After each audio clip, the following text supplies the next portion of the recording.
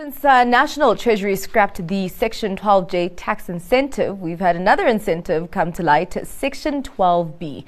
This will allow for a tax deduction for certain qualifying assets used for electricity generation from renewable sources. And joining me now with more of the detail is the CEO and co-founder of Grovest, Jeff Miller. Thank you so much for your time, Jeff. Now let's start at the top. So the 12B Green Energy Fund is tapping into Section 12B of the Income Tax Act. So let's get firstly the full picture of Section 12B, what it's there for and who it targets.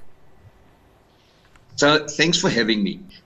Section 12B has been around since 2016. What it does, it allows for accelerated wear and tear allowance to be, for assets that bring into use generation of electricity from renewable sources. For 1 megawatt, you could write it off in the first year, and if it's greater than 1 megawatt, you can write it off over 3 years, which is 50%, 30%, and 20%. So 12B has been around for a long time.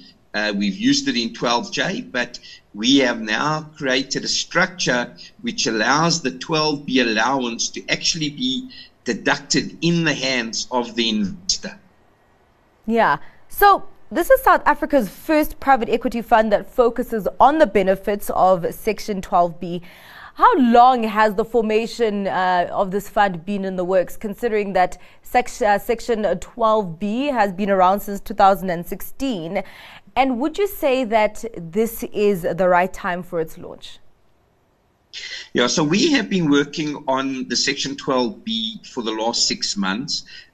We've been looking for alternative to the Section 12J allowance. Mm-hmm. As I said, 12B was there, and we even used it in some Section 12J investments. But what we've done is we've created a partnership structure which allows for the benefit, the 12B benefit, to flow through to the investor's hands. So what actually happens is that the investor would make an investment into the 12B Green Energy Fund.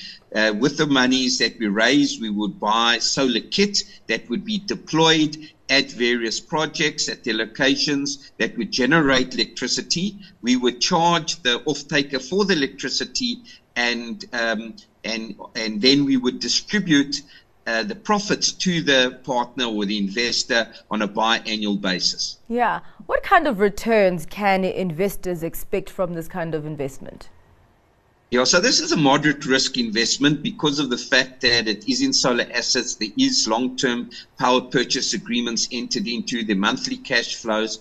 We are looking at returning 14 to 15% to investors net of fees and taxes in their hands. All right. So you spoke about the pioneering, the 12J incentive. I mean, what are some of the key lessons that you learned from 12J targeted investments that you'll be bringing into this fund that focuses on Section 12B? So I think, Grovest, which I co-founded 10 years ago, were the pioneers of Section 12J. We administered 3.5 billion rand of Section 12J assets out of the total of 12 billion that was raised in this asset class. And we've had a lot of experience working with retail investors and understand their needs and requirements. And I think we've had a lot of call for alternative, other tax benefits, and now we've structured it with the 12B to put it into the hands of the investor. I think the investors are keen on this, or they are very keen on this, because one, that the risk is very, very different. There's cash flows. The cash on cash returns extremely high. There are no limitations like 12J, where you had to hold for 5 years in order to get the permanent tax benefit. There's also no cap on the investment amount in which an investor can make, as there was in 12J. So I think it's much less restrictive. I think the risk is lower.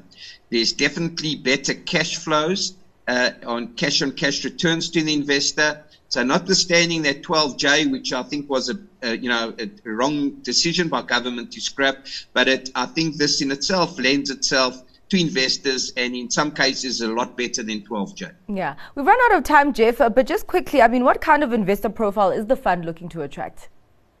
So we're looking to for high net worth individuals, or the minimum investment is 100,000 rand, but this is available to individuals, companies, and trusts, as well as to pension and provident funds who could use Regulation 28 to invest. It is a typical private equity structure with the GP-LP structure.